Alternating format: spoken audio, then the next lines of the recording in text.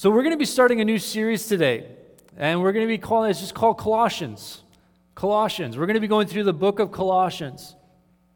And I just want to give just an introduction today, and just we're going to go through Paul's introductory remarks. But last night, I commented on a pastor friend's post of mine on Instagram, and here's the reply I got. Okay, I DM'd him to one of his stories, and this is the reply I got. Is it lawful to smoke on the Sabbath? Ha ha. It's never too late to start. So today, we begin a new series in the book of Colossians. And we're going to be stepping into a new series. We're going through the letter that Paul wrote to the Colossian church. And we're going to need to do a little bit of the hard work of studying God's Word. How many of you know God didn't call us just to read God's Word? He called us to study it, to show ourselves approved. And there's some questions that we need to ask before we get too far ahead of ourselves. It's important to establish a sense of context anytime you begin a new book of the Bible. It's important to understand the context as you discover what the author's trying to say, and specifically to the audience that they're saying it to. And that's how we discover original intention of what was being written. Context is so important. For many of you, you're wondering what was meant by smoking on the Sabbath and why would I start, right? Context is important. Just so you know, we're talking about smoking pork butt on the barbecue. All right? Context is important. It's important to have context around what's being said. So Paul, he writes to Timothy in 2 Timothy 2:15. He says, do your best to present yourself to God as one approved, a worker who has no need to be ashamed, rightly handling the word of truth. Rightly handling the word of truth. So what questions do we need to ask when we begin to unpack the Scripture? What do we need to be asking when we're unpacking and studying the Scripture? Because we all carry our own biases. Right? We all carry our own point of view, our own filter to Scripture. And so we need to be careful that we don't apply just our filter, but we understand what the author was trying to say and what the audience was hearing. So if you're taking notes, write this down. This is just sort of good study 101. All right? Study 101. These are just some good questions to ask anytime you pick up the Scriptures and begin reading a new book of Scripture. Who's writing it? So in other words, who's the author? And then second, who are they writing it to? In other words, who's the audience? Who's the author and who's the audience? The second question we want to ask is where? Where in historical time is this? We want to talk where in time. And then we also want to ask where geographically? What's going on? Where is this geographically? So we want to ask where as in the place. The third question we want to ask is what? What are the circumstances for both the author and the recipients? What are the circumstances of both the author and the recipients? And when this work is done, then we can begin asking the why and the what's being said. We can begin to dig into the theology of what's going on, but not before. If we don't understand these previous questions, we can begin to misconstrue the why. We can begin to misconstrue what's trying to be said by the author. And so this is important. It's the hard work of context. N.T. Wright, he writes this in his introduction to the book of Colossians. He says, we cannot merely take Paul's composition apart and put its bits into other compositions of our own. In other words, we can't just take what we want from what Paul's saying and just apply it to our own way of looking at the world and the way of looking at our theology. We must listen to him in his own terms. That is when we will hear not only what he intended, but also perhaps unexpected overtones and echoes which fit our own context. In other words, we won't just hear what he's saying to the audience back then. We'll begin to hear the principles and the overtones that actually apply to us here now, right now, today, as we read and we hear God's Word. He goes on to say the historian's journey. We must therefore make two journeys. the historian's journey, getting back to the original meaning, and the theologian's journey or the preacher's journey. The responsibility under God of speaking to our contemporary church and world of what we have heard. So context is about hearing the original intention of the author and then translating that to go, okay, why does that matter for me today here, 21st century Powell River, Canada? So let's unpack some of the questions of context in order to take this journey together. And we're going to be taking this journey over several months as we just unpack and go through this letter to the Colossian church. And so let's ask who? Who's the author? The author, it's not really debated among theologians. Paul identifies himself. Paul the apostle identifies himself as the author. And he actually talks a little bit about his own circumstances within the letter itself. And the audience is to the church in Colossae, the Colossian church. So where? The Colossians was written by Paul while he was in prison. Paul's in prison when he writes this, and it's most likely during his imprisonment either in Ephesus or Caesarea or Rome. Paul went to prison a lot.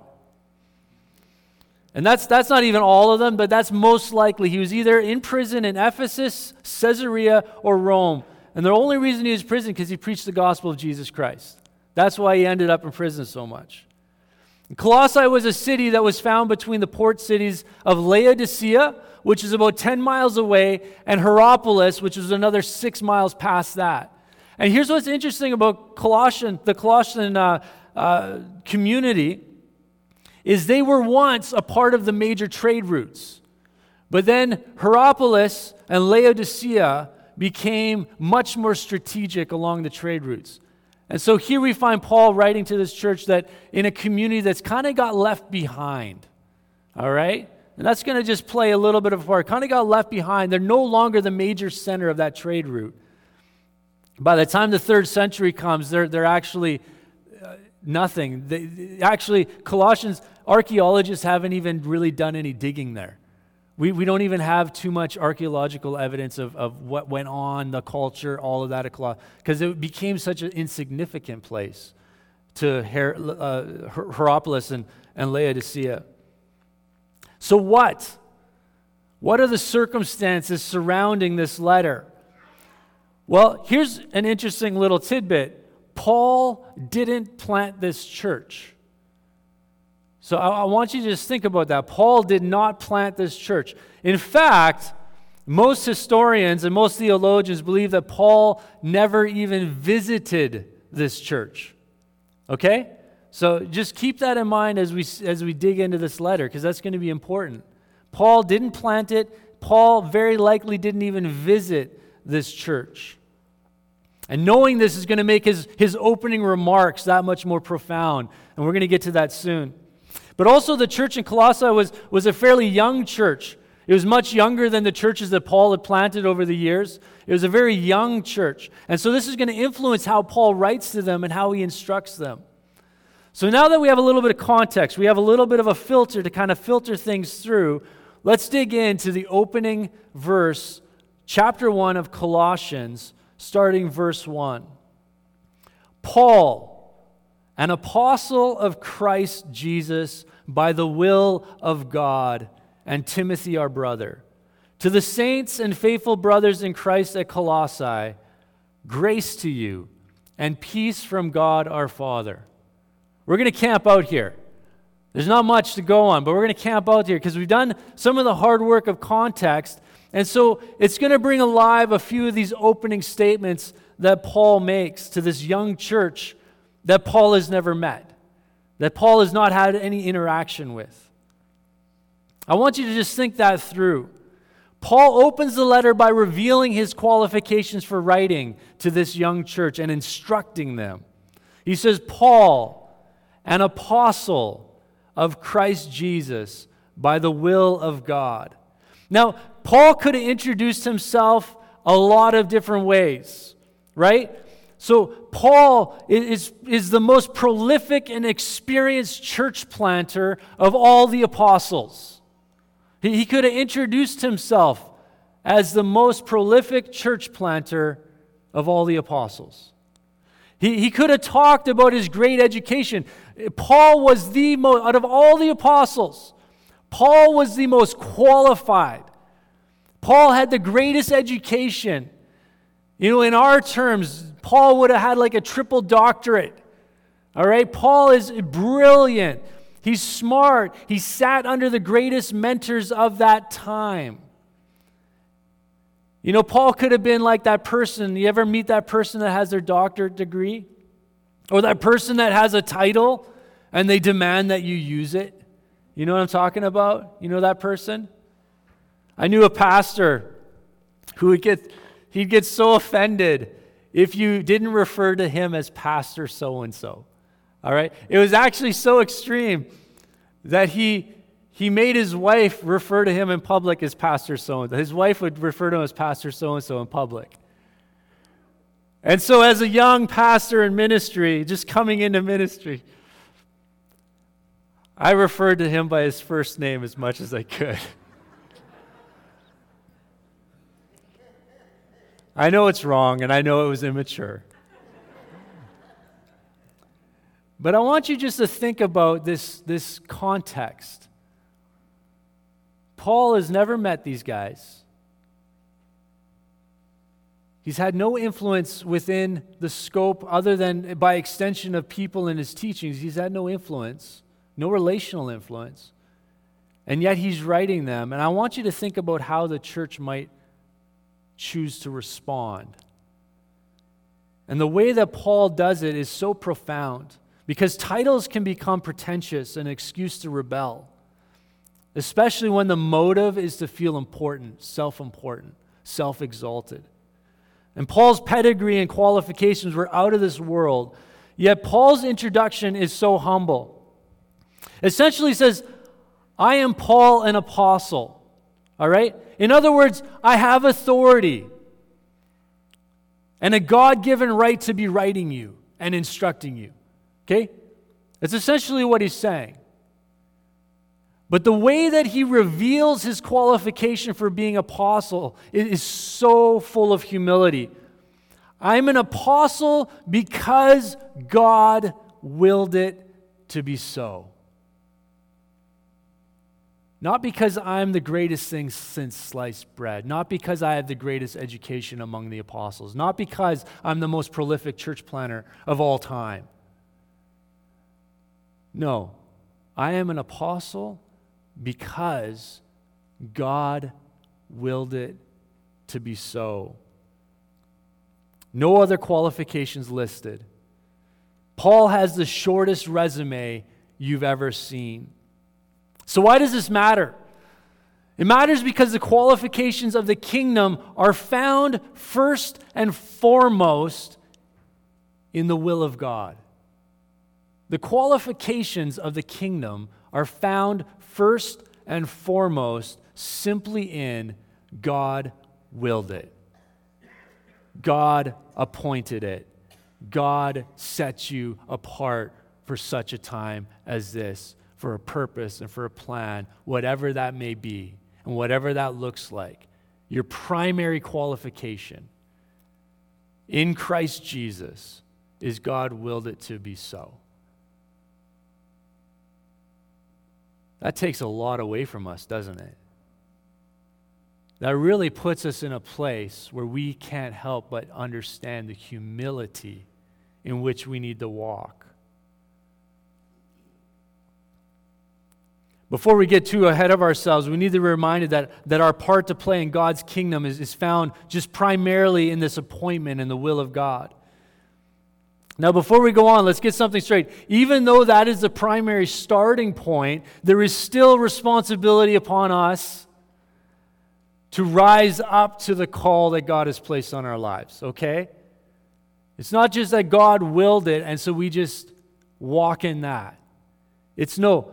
Paul writes to the Ephesians in 4:1, he says, "Therefore, a prisoner of the Lord, I urge you to walk in a manner worthy of the calling to which you have been called, with all humility and gentleness, with patience, bearing with one another in love, eager to maintain the unity of the Spirit in the bond of peace." Notice the call to rise to the calling. right? God doesn't wait for us to be ready. He calls us and he qualifies us through Jesus Christ. That's Christianity 101. But then he takes us on a journey of rising to the calling, of being inspired by that calling that he has called us to, and rising to the occasion. When we operate with this as our primary qualification, there's humility. And in that realization, we're inspired to rise to the level and the standard of the call. When I was in college, I was in I think it was my second semester. I was asked if I would apply to be an RA. For those of you that did dorm life, anybody do dorm life? Am I the only one that did dorm life? Oh man, I got some dormers back here. Good. I got 2 people that are going to understand this illustration. But in my second semester, I was asked if I could be an RA. An RA was a resident assistant. RAs were kind of the people on the ground in the dorm that assisted the dean's office in just management of everything that was going on socially, as well as taking care of dorm rooms and the building and facilities and all of that. And so first semester I was an RA, and then the second semester they asked me if I'd be a lead RA. So for those of you that don't know me, let me introduce myself.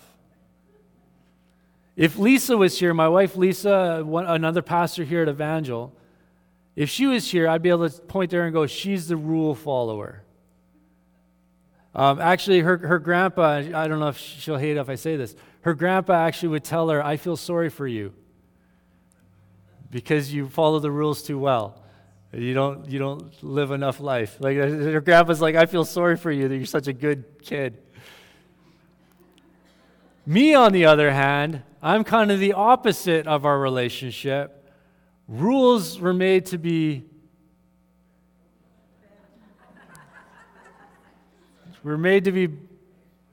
manipulated and bent. And so to be asked to be an RA was very much to uphold the standards and the rules of the college and the dorm life. So here's what was interesting about this whole season of my life, though, is all of a sudden I started keeping the rules because I was believed in to have this position of authority, and I began to structure my life and live a little bit differently in light of that. In fact, I remember one time part of my role was I'd have to do dorm room inspections. So I was on the second floor of the Gordon Lindsay Tower, which is a dormitory. It's 10 stories. 10 stories is an old Ramada hotel. And so I had about 13 rooms on my floor, and there's about 4 guys per room. So you can imagine 4 young men per room, 13 rooms. It got a little gnarly. And so my role once a week is I had to do an inspection, a room inspection. So everybody knew that on Friday morning, have your room cleaned and ready to go because it's going to get inspected. And if you didn't pass inspection, you were going to get written up. And if you got written up, there was going to be some kind of, you'd have to serve in the cafeteria, you'd have to pick up garbage on the campus. And there was some kind of consequence. And so I went next door. Right next door was one of my best friends in college. And so I went into his room, and me, the not rule follower for most of my life, started holding him to a standard. And I checked, and it was bad. And so I wrote them up. And he was so mad at me. So what did I do? I told him, tell you what, you can come into my room and you can inspect my room. Because I was like, I'm living up to a high, I've been cleaning, So then he comes in about 5 minutes later wearing a white glove. I don't know where in the world he got a white glove. And he started on door frames in the corner. He got on his knees crawling under our... So he found some dust, and he found enough little situations that I ended up writing myself up. What was brutal about being an RA is whatever the punishment was, RAs got double because the responsibilities, and so we got double. So I spent 6 hours walking the campus that day, picking up garbage. But the point is, when someone believes in you and gives you opportunity, it does something, doesn't it? It inspires you towards something greater. It inspires you to raise this standard in your own life. And when we begin to understand that God, the creator of the universe, looks upon you and says, I have a role for you to play in my kingdom. I have a call upon your life. It does something. When we truly come to terms with that and understand that our giftings and our talents and our qualifications and all of that are secondary and mean nothing to the call of God on a life, we begin to rise to the occasion. Now, there's a second component to this greeting that we have to acknowledge. There's a second kind of process that's going on here. And by extension of the role that God called Paul to in the kingdom, he knows that he's qualified. He knows that he's been called to be a teacher and to bring correction and to bring guidance to this young church that he's never met. But this young church, by extension of that, this young church now has to make a decision, don't they? They have to make a decision. Am I going to heed this apostle? Are we going to listen to this guy? Are we going to give them the time of day? Do they hold on to Paul's teachings, or do they reject them and just continue in their own way? You got to remember, Paul didn't start this church, and as far as we know, he hasn't even visited this place. And last week, we talked about the importance of external truth, right? Having a source of external truth. That God is our external truth, that the Word of God is our target, and not the internal truths that we come up based on feeling or circumstance or experience. Because those are moving targets. The same is true, as much as that's true for an individual, the same is true for communities of faith. Communities of faith, they find safety by being a part of something bigger than just themselves. Last year, I had a great question posed to me after a sermon where we were talking about community of faith. We're talking about church and church life. And the question was essentially this. This is the question. Do you think independent communities of faith are wrong? In other words, do you think that independent churches are wrong? That was the question posed to me. All right? My answer was this. I don't think it begins necessarily as a question of right or wrong. It doesn't start as a question of right or wrong, but rather as a question of whether or not it's wise. Like so much of our Christian faith. It's not necessarily, is this right or is this wrong? Is this black or is this white? So often the question is it wise? Is it the wise thing to do? Even the apostles, they submitted to one another. This idea that the early church was just this organic movement that had no structure or organization, it's just not the case.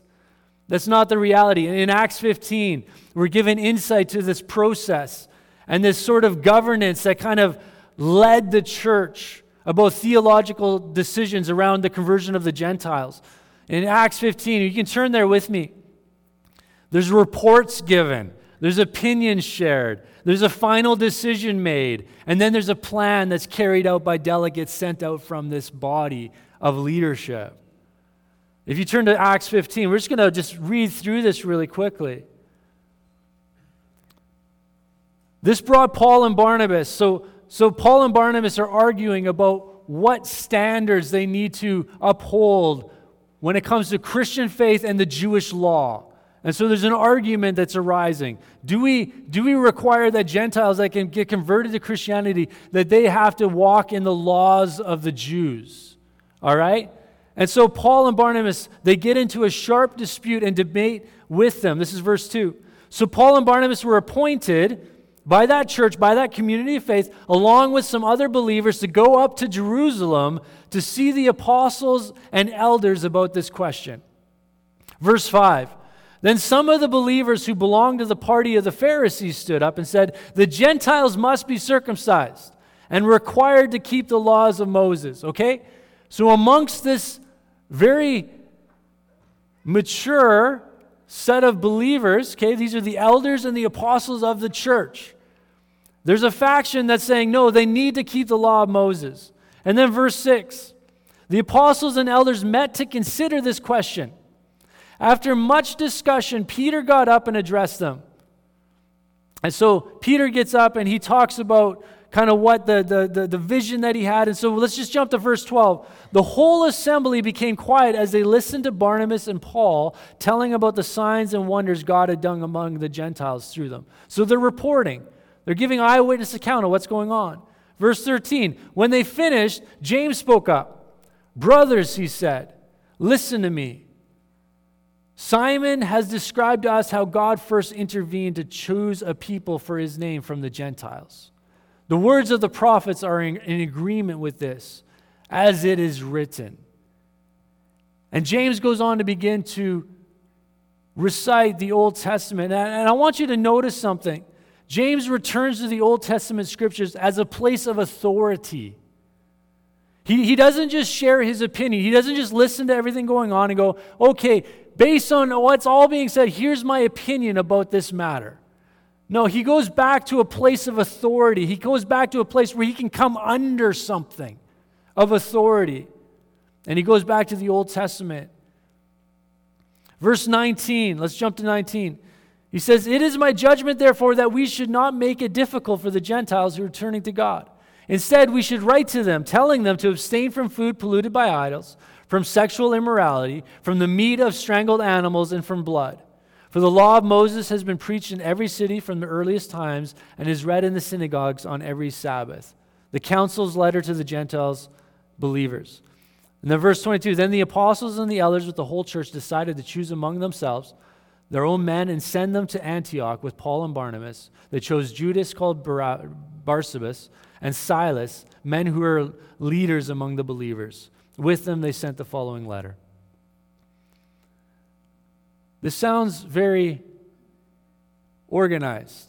This sounds like Paul, the most prolific apostle, the one who wrote the majority of the New Testament, the one who has even to this day led most believers into an understanding of what was the Old Testament and how Jesus fulfilled and completed and how we operate and how we live. Paul came under authority. He knew it was important to come under authority, and so they came under authority. James writes in James 3:1, he says, not many of you should become teachers, my brothers, for you know that we who teach will be judged with greater strictness. I think Paul understood the responsibility and the call that he had, and so he came under. There's a great responsibility among those who teach, and thus a greater level of strictness. Today, we see an attack, don't we? We see an attack on authority in today's culture. I mean, I have a brother-in-law who's RCMP. It's like a bad time in culture to become a police officer, right? Because authority figures are just in general looked down. We look down upon authority within government, within economy, within industry. There's this sort of anarchist sort of tearing down of everything that looks like authority, that looks like a hierarchy, that looks like... And this ideology, it can make its way into from the public square into the church. And like the Colossians, we have a decision to make. Are we going to submit ourselves to the authority of Paul the Apostle as he writes these words to the Colossians?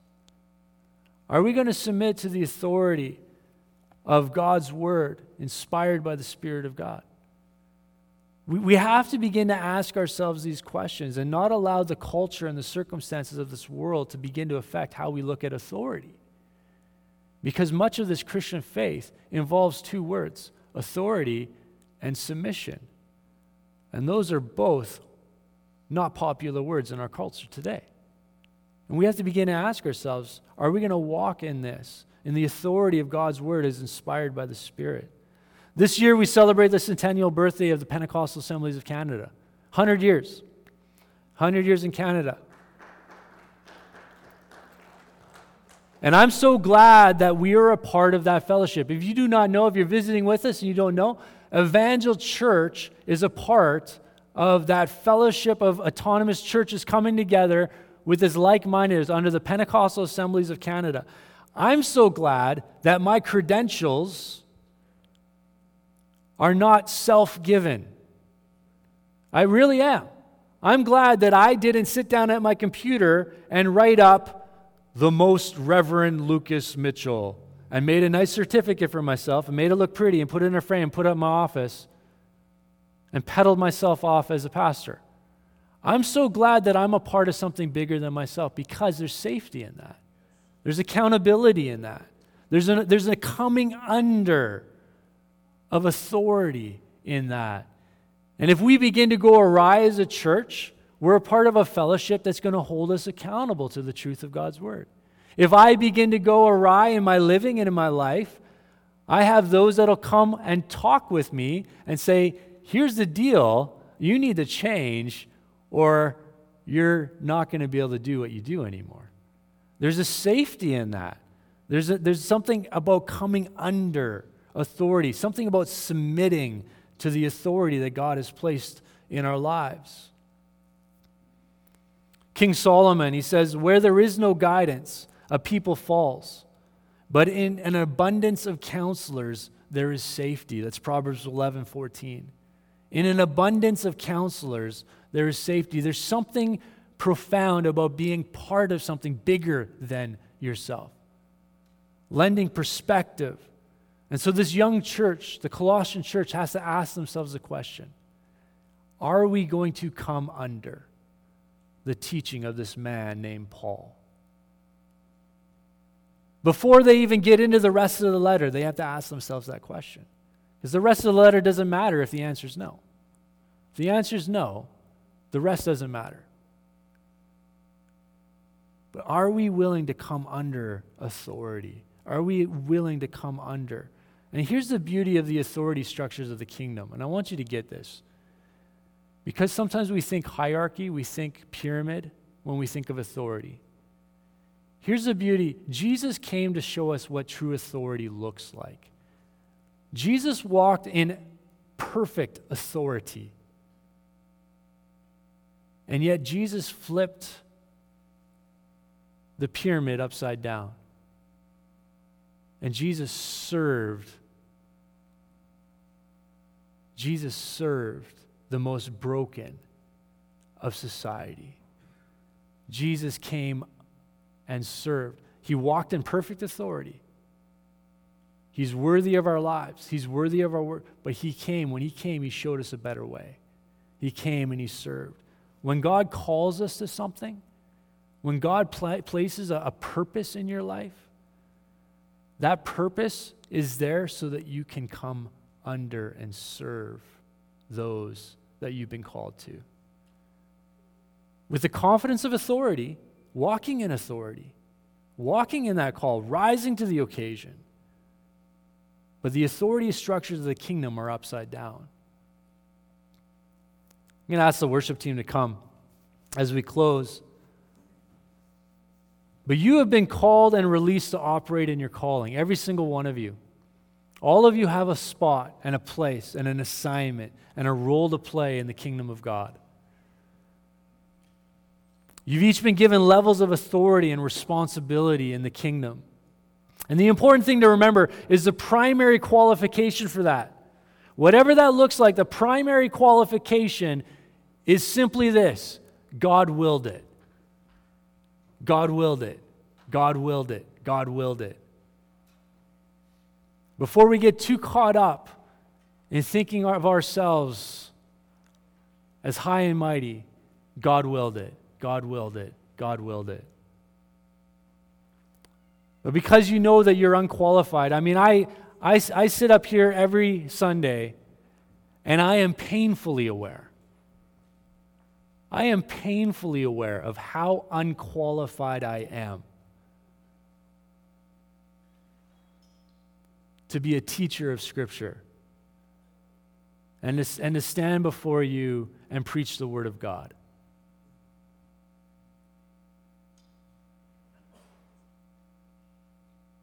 but God willed it. But God willed it. But God willed it. And so it inspires me. It inspires me every day to begin to live better, to walk worthy of the calling in Christ Jesus. God's called you. He's called you. Walk worthy. Be inspired by that calling and walk worthy of the calling in Jesus. And then the final question is, do we recognize authority? In a culture where it's not popular, can I just say this? In a town where it's not popular? Can I say that? Is that okay? I'm just being real with you guys. Like there's a very sort of anti-establishment sentiment, culture, as it were. The question is, are we willing to come under authority? Are we willing to come under the Word of God as the ultimate authority for our lives? Are we willing to come under the teachings of the apostles? And so, Lord God, we just come before you today. We thank you for Scripture. We thank you, Lord, that you did not leave us kind of helpless and hapless within this faith, but Lord, you gave us instructions through your servants, through those that by your will you appointed to be apostles and teachers and pastors and prophets and those that would come alongside the local church. Lord, we thank you for your word that speaks life to us, that is living and active as we partner with the Spirit of God. Lord, we thank you for the call that you placed on every single person's life.